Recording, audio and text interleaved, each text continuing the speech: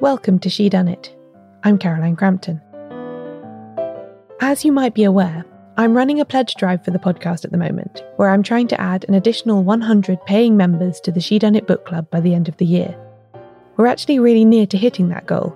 At the time of recording, 89 people have already signed up, meaning that there's only 11 to go. If you're interested in getting us over the finish line and putting the show on a more sustainable footing financially, then visit shedonitbookclub.com/pledge drive to see all the ways that you can help. What you're about to hear is a new kind of She Done It episode that I'll be able to make more of if we hit that goal and the show continues to grow. I've always stuck to quite a formal narrative non-fiction style for the podcast to date, which I do still love and have no plans to change anytime soon. But I also think there are subjects and people in this area that I can better present to you with a more discursive conversation. So that's what you're going to get today. I hope you enjoy it. And if there's anything or anyone that you would like to hear get this treatment in the future, please get in touch to tell me about it. The details are in the episode description.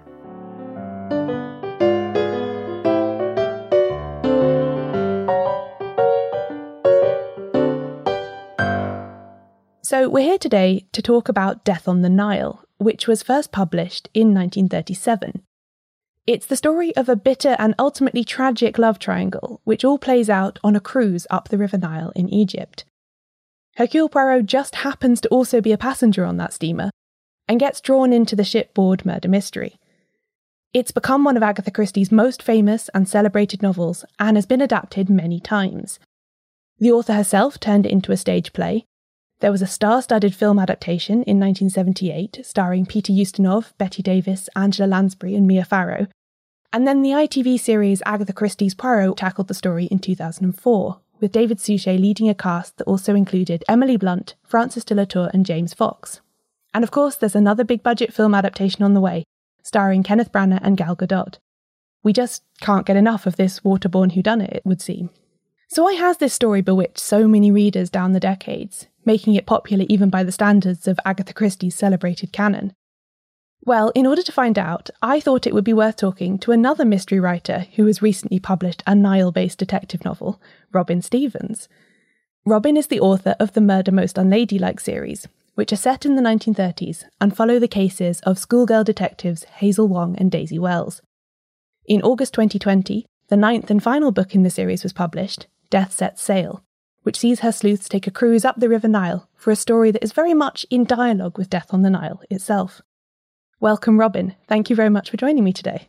And thank you for having me. It's really nice to be here. So, what is it about the Nile, do you think, that makes it work for a murder mystery? I think it's the perfect combination of glamour and the excitement of travel and a beautiful setting. It's a little scary. It's a little unknown. It's enclosed. You're enclosed on the boat at the same time. You're looking out on these beautiful vistas of, the Egyptian Nile-side countryside.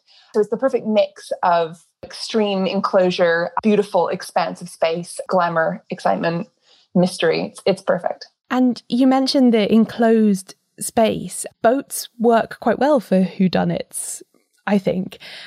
Why do you think that is particularly? They do. Whenever I'm explaining to people how to construct a mystery story, I always say that choosing transport as your setting is really useful. A train, a boat, a plane. You get on them and you are basically stuck in there with the other people who have paid to travel until you get to your destination. So it's the ultimate, totally enclosed setting that you literally cannot get off because it is moving. So when you are putting together a story like that, presumably knowing where everybody is in that enclosed space is really important. It is, and it becomes more fiddly to deal with because you're using much less space in terms of square footage. So you have to be very careful in the way you're moving your pieces around the board, you're moving your characters. But at the same time, there's just so much room to play around with different people being in different locations and just missing each other and just sneaking past each other. So it really dials up the tension as well, I think. And you've done a book, obviously set on a boat, Death Sets Sail, but you've also done one set on a train, First Class Murder, that was similarly in dialogue with an Agatha Christie novel, in that case, Murder on the Orient Express. What's it like working with a setting and a location, albeit a moving one, that is so famous to mystery readers? I find it a joy. When I write my books, I'm always in dialogue with Golden Age mystery writers, especially Agatha Christie. I don't always agree with their worldview, their outlook, but I grew up on their stories. I am heavily indebted to them. I write the books that I do, The Murder Most and Ladylike Mysteries, as an homage, critical homage, but an homage to those books. So I find it just so much fun to play with a setting that older readers who like me have grown up on Christie, Sayers, Marsh, settings that those people will recognize, while at the same time creating stories that if you haven't read the Christies, you'll read my books and then hopefully move on to them and be delighted and thrilled to see a setting that you really recognize and speaks to you. And they're such glamorous, exciting settings. I think that is one of the keys to Christie's ongoing popularity. Her mystery novels are places you'd want to visit, even though you wouldn't want a murder to happen. But you want to be on the Orient Express. You want to be on a Nile River cruise boat. And you can do that when you read her books. It's so much fun to take one of her settings and put my own spin on it. My books are totally different in terms of the mystery that my detectives are solving, but the setting is the same. And I think that is just a really fun thing to play with. The actual setting of my boat, the Hatshepsut, is literally the same as Death on the Nile. I looked at the map in Christie's book and slightly tweaked it, but was using the same thing. So I very much follow Christie in my outline for the book. And as well as looking to Christie for Death Set Sail, what else was involved in the research process in putting together that book? Quite a lot. I'm a huge fan of research and I do a lot. And as the series has gone on, I've done more and more. And for this book, I read a lot about Egypt's history, especially focusing on the 1930s. I interviewed several people whose families are Egyptian or who have lived in Egypt to understand what it's like to be there and be from there now. I read Death on the Nile repeatedly, very, very important research. I watched the 1978 movie again and again. That's my favorite. And I went to Egypt and I went this year. I went in January, which is kind of astonishing to think now that we're where we are. But I went on a Nile River cruise as close as I could get to what Agatha Christie is describing, because of course, where she's describing on Death on the Nile, you can't actually take a cruise there anymore because all the dams have sort of stopped cruises going that far down. She starts in Aswan and I had to end at Aswan and do a slightly different part of the river. But yeah, I really went as close as I could to the Nile River cruise experience that Poirot has in the book. And it was incredibly helpful. You forget so much stuff when you're just reading books, when you're just looking at movies, like the fact that when you're sailing down the Nile, you're sailing up, or the other way around. The whole world is flipped as to what you think it is because you're moving down the African continent as you're sailing up the Nile, which is really discombobulating.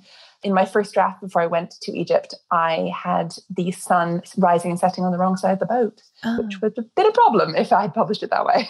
As someone who's also written a book about a river, I can say that it's pretty difficult. I thought I caught all of the problems like that in mind, but still after the hardback came out, someone did write to me and said, I think you meant west here when you said east. It's like, yes, I did. It's mind-bending. It really is. I didn't know that about the dams either, that make the setting different. I think when we read Death on the Nile, we sort of like to imagine that if only we could be there, it would all be the same. But obviously the world is not like that. It isn't. And it's funny because it took me until I was really at Aswan and I went to the Elephantine Island, which she describes at the beginning of the book, and the old Cataract Hotel. I realized, I was like, but they're talking about sailing down further. And then I looked at the massive dam there now and I was like, oh, I couldn't retrace her steps. But yeah, it was an interesting thing of being there and sort of seeing what I can sort of still recreate and what I can't. The beginning part of your books with the maps and the drawings and so on is always really, really enjoyable. At what stage in the process do you sort of bring that in? Is that something you have sketched in your notebook right from the beginning where everybody's cabin's going to be? I did actually for this one because I'm a horrible map drawer. I'm not an artist at all. So even though I have my locations very clear in my head, I will be thinking about a particular house or school or boat or train.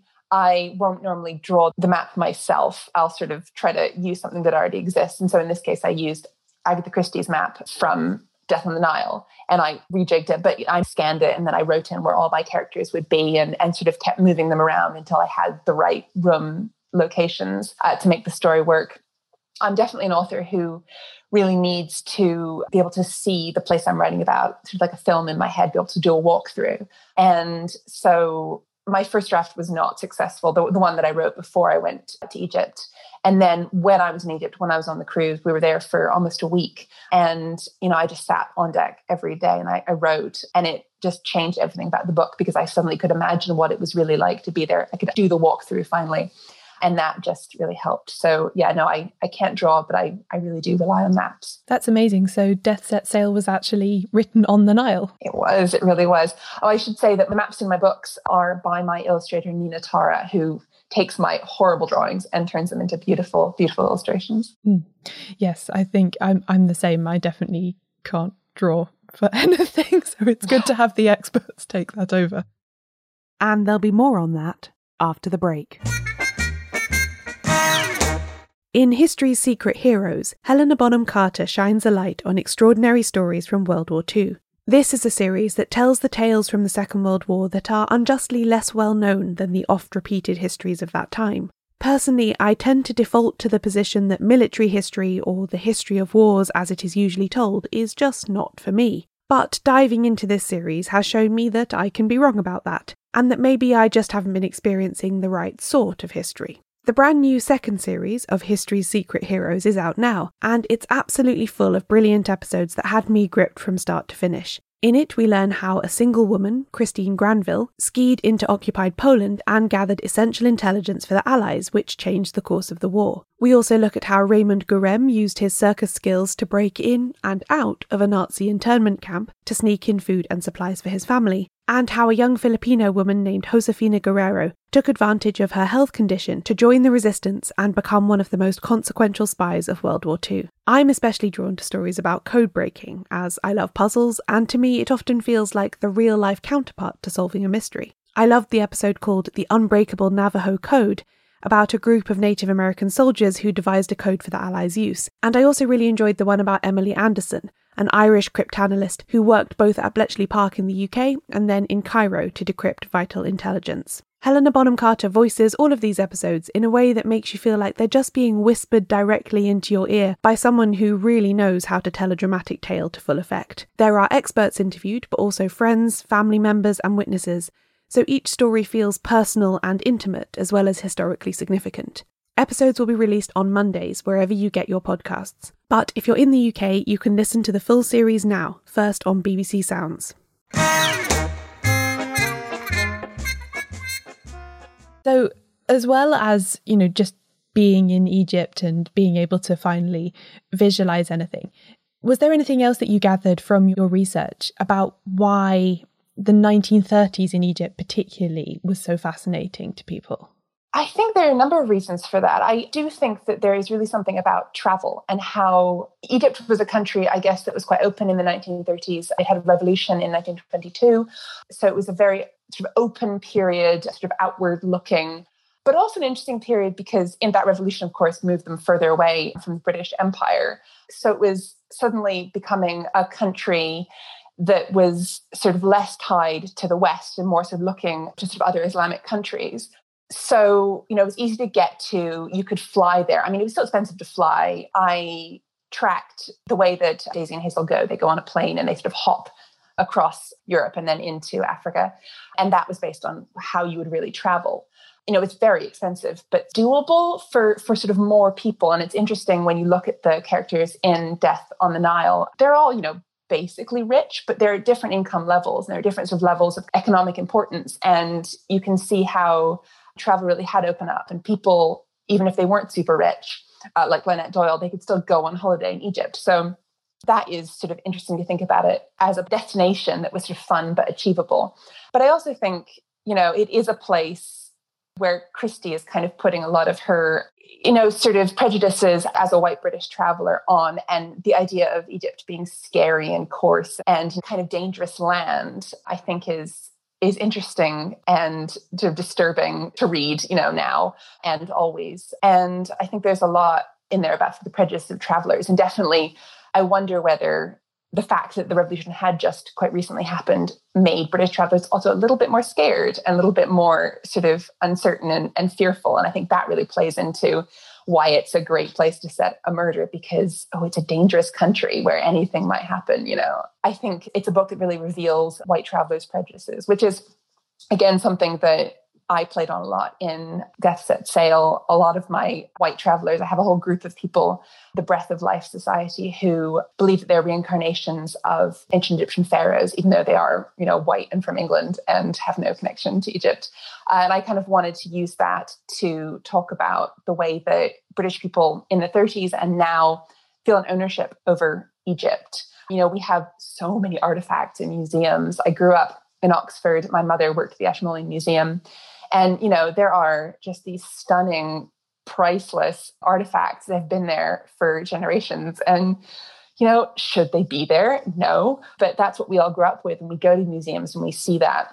We go to the British Museum and there are all those beautiful statues, and we feel connected to that culture that actually white British people have nothing to do with. I think it's a very interesting and strange and disturbing phenomenon, and something that I enjoyed writing about. Yeah, I think it's fascinating. You're absolutely right as well. The extent to which, just as someone who grew up in Britain, doing primary school history projects about Egypt and pharaohs and so on. Whereas if I compare that to the amount of time we spent, say, learning about Ireland, a country much closer and that has a much greater connection and interplay with Britain, there's just no comparison. I did way more Egypt history than I did Irish history or Welsh history or anything. Exactly. And it's really interesting to look at, when I'm doing my research, I read history books that were written about Egypt by, white British historians in the 30s. And the idea that there was this great civilization and then it went like the Dark Ages and nothing happened. And, they ignore all that Islamic culture and there was sort of 2,000 years of civilization that was going on right up until, when they were writing, they sort of blank that all out. And it's just ancient Egypt that they're focusing on. And again, that was a really interesting thing to see how we rewrite history and how we rub out the stuff that we don't want to think about to fit this narrative that ancient Egypt was great and that's it. Yeah, and there's also the sort of acceptable mystery around ancient Egypt in that sense, isn't there? I'm thinking of the episode in Death on the Nile where a boulder falls and nearly crushes Lynette, and it's all part of this kind of mystery of the pharaohs and you never know what's going to happen. And that in itself is, I think, quite a biased and partial view, isn't it, of that culture? Because as people have learned more and more sensitively about it, there's a lot to do with ancient Egyptian rites that actually makes total sense. Like there's nothing mysterious or unknowable about it.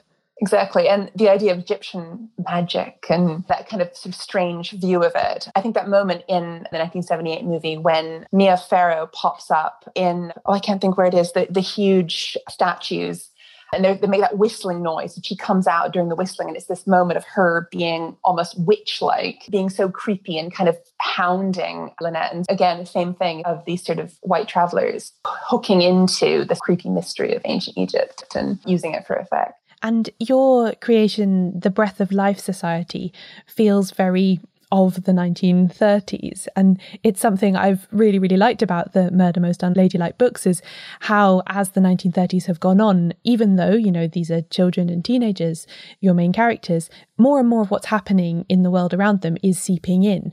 And the Breath of Life Society feels like it's part of that. I mean, it is not directly based on, but I took a concept from a very real society called the Panacea Society, who existed in Bedford in the 1920s and 1930s, run by a woman who called herself Octavia and believed that she was the daughter of God. And it was a British homegrown society where they really thought that she was the second coming and she was here to sort of bring about a new world. And it's a really fascinating group of people and sort of part of history. I love thinking about female power, women in control, and Daisy and Hazel, my two characters, are by this point, the 9th book in the series, they are sort of 15, almost 16, and thinking about their own power in society, their power as young women. And I thought it was interesting to bring them together with these group of mostly women who, again, have, a high opinion of their own power, misguidedly or not. And, so they are in control of their lives. Yeah, the Panacea Society, I think, is interesting because it was born out of World War I. And all of these women lost their husbands, they lost their sons. They had this huge crushing grief in their lives.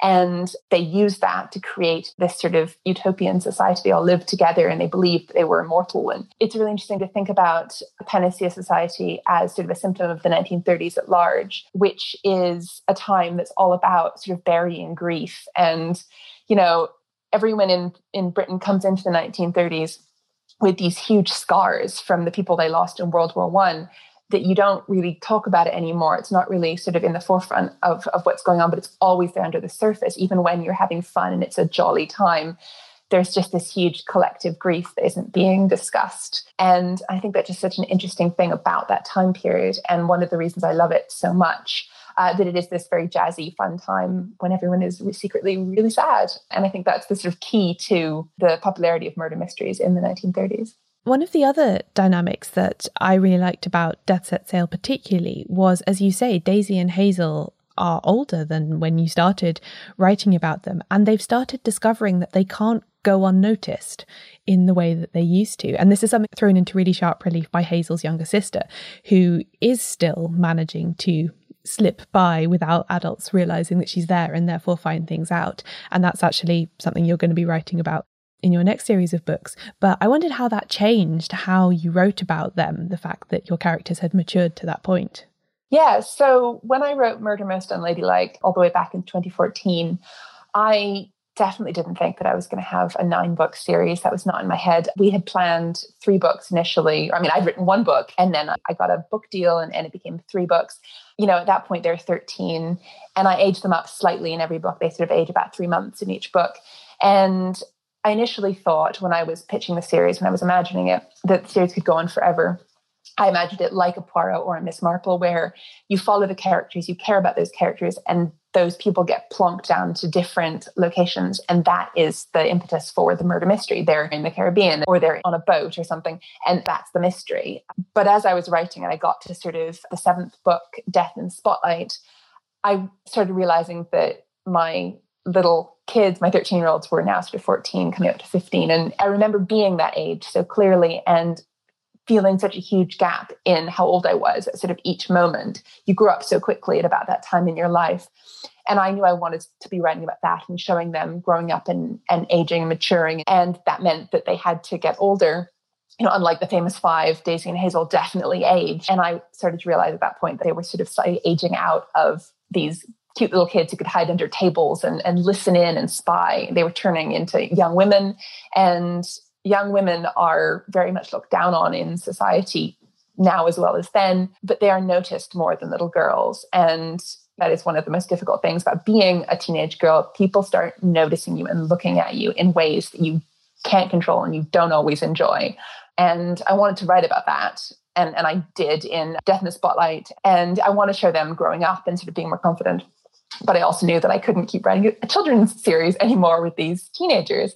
So that was really when I decided that Death Set Sail needed to be the last book in the series. And it was a real wrench, you know, deciding it. It was a real wrench to say goodbye. But I think definitely the right call. And I'm really pleased that I finished it where I did. I feel like I sort of wrapped up their plots and their character development and left them in a place that I've sort of been imagining for a while, but it was very sad. I did cry when I wrote the end of Death Set Sail. It was a hard thing to do. And was taking them to Egypt and the Nile, was that something that you wanted to be able to do before you said goodbye to them?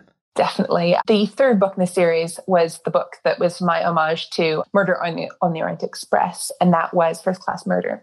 And I enjoyed that so much that at that point I started thinking, someday I want to send them on a Nile cruise. I want to do my Death on the Nile with them. And I didn't know when until I decided, okay, I'm going to finish the series. At that point, I thought the big finish, the ending has to be on the Nile, because it is one of the most iconic settings for a mystery story. When we think about murder mysteries, Golden Age murder mysteries, you think about Death on the Nile. So it was a really obvious choice. And I think because I'm in such a sort of beautiful, dramatic country in that book, I could do big, dramatic, shocking things for the final hurrah for the series. So yeah, definitely a very calculated choice to send them to Egypt. And I suppose a place that's very associated with death and life and rebirth and reincarnation and so on makes sense for an ending that is also a beginning in that way. Yes, exactly. Yeah. So having May, Hazel's little sister, in the book was sort of my way of bridging the gap, because in Death Set Sail, she's 6 years old, very little. But my next series is going to be set during World War II, and she'll start off as sort of 10 years old then and be one of the main characters, the main 3 detectives. So I used her as a bridging character to show that there's a next generation coming in who will continue to be detectives even after Hazel and Daisy have moved on. And just before we go, I wanted to ask you about the 1978 adaptation of Death on the Nile, because you told me before we did this that that was your absolute favourite. And having done all this research into the book and its surrounding, I feel like you're pretty qualified to say that. So why is it that that one stands out to you? I mean, I think partly, as with everything, it's when you watched it first. You know, every generation has their Poirot, and, you know, Suchet is mine. But that Ustinov was one of the very first I ever saw, and it just completely thrilled me. I think I loved its campness, such a camp production. It's so dramatic. Everyone's clothes are gorgeous. Everyone's sort of yelling and screaming and crying and just being absolutely 110% at all times. It's such a great cast, which, you know, I only appreciated that as I got older. But I think even from the first time I saw it, Mia Farrow playing Jackie, I was just sort of mesmerized. I think it's such a fantastic, eerie performance. And I think I really love how precise it is and how it goes into the central thing that I think a good murder mystery adaptation needs to do, which is play with the idea of there being a multitude of possible endings, play with the idea of there being a multitude of truths, but at the end show that there's only one truth that could be the real one, that you're only aiming for one perfect point. It does all this wonderful kind of recreations where Poirot says, if you were there at this point, then you could have been there and this could have happened. And it's just this incredible sort of prismatic effect of all these possible different movies, different endings. You know what the ending is going to be. Poirot knows what the ending is going to be. And he's always leading you to that point. And I think the movie does so beautifully sort of show that he's always got the idea in his head, but he's just playing with all these different possibilities. I love it. I just think it's ridiculous and beautiful and dramatic. And the boat is perfect as well. That was what I was thinking of, even though I had the map from the book. When I was sort of turned it into 3D in my head, it of course looked like the boat from the 1978 movie. That was the one. It's perfect. And I rewatched it for this book and enjoyed it every single time. I've never thought of this before, but I guess the boat in Death on the Nile is kind of a character in its own right. So it's very important that you should be able to visualize it. Yeah. Well, thank you very much for coming on, Robin, to share all of that with me. It was lovely to have you again. Yeah, really nice to talk to you. Thank you.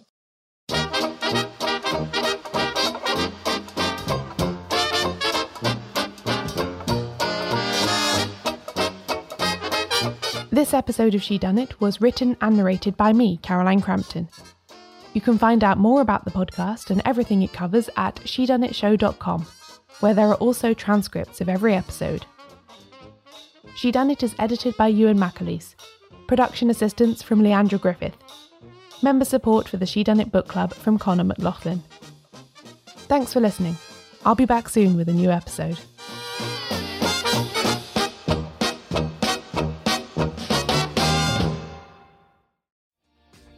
Hi, my name is Kay Adams, and to be honest, I'm not so good with the ageing process, so I enlisted my old chum, the filter-free Cara McKenzie, to advise. Could you imagine being a porn star? The room would need to be really hot for me to strip off. To be honest, she's not much help, but she is rather amusing.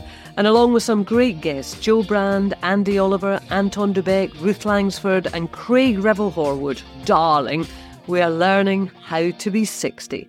Listen wherever you get your podcasts.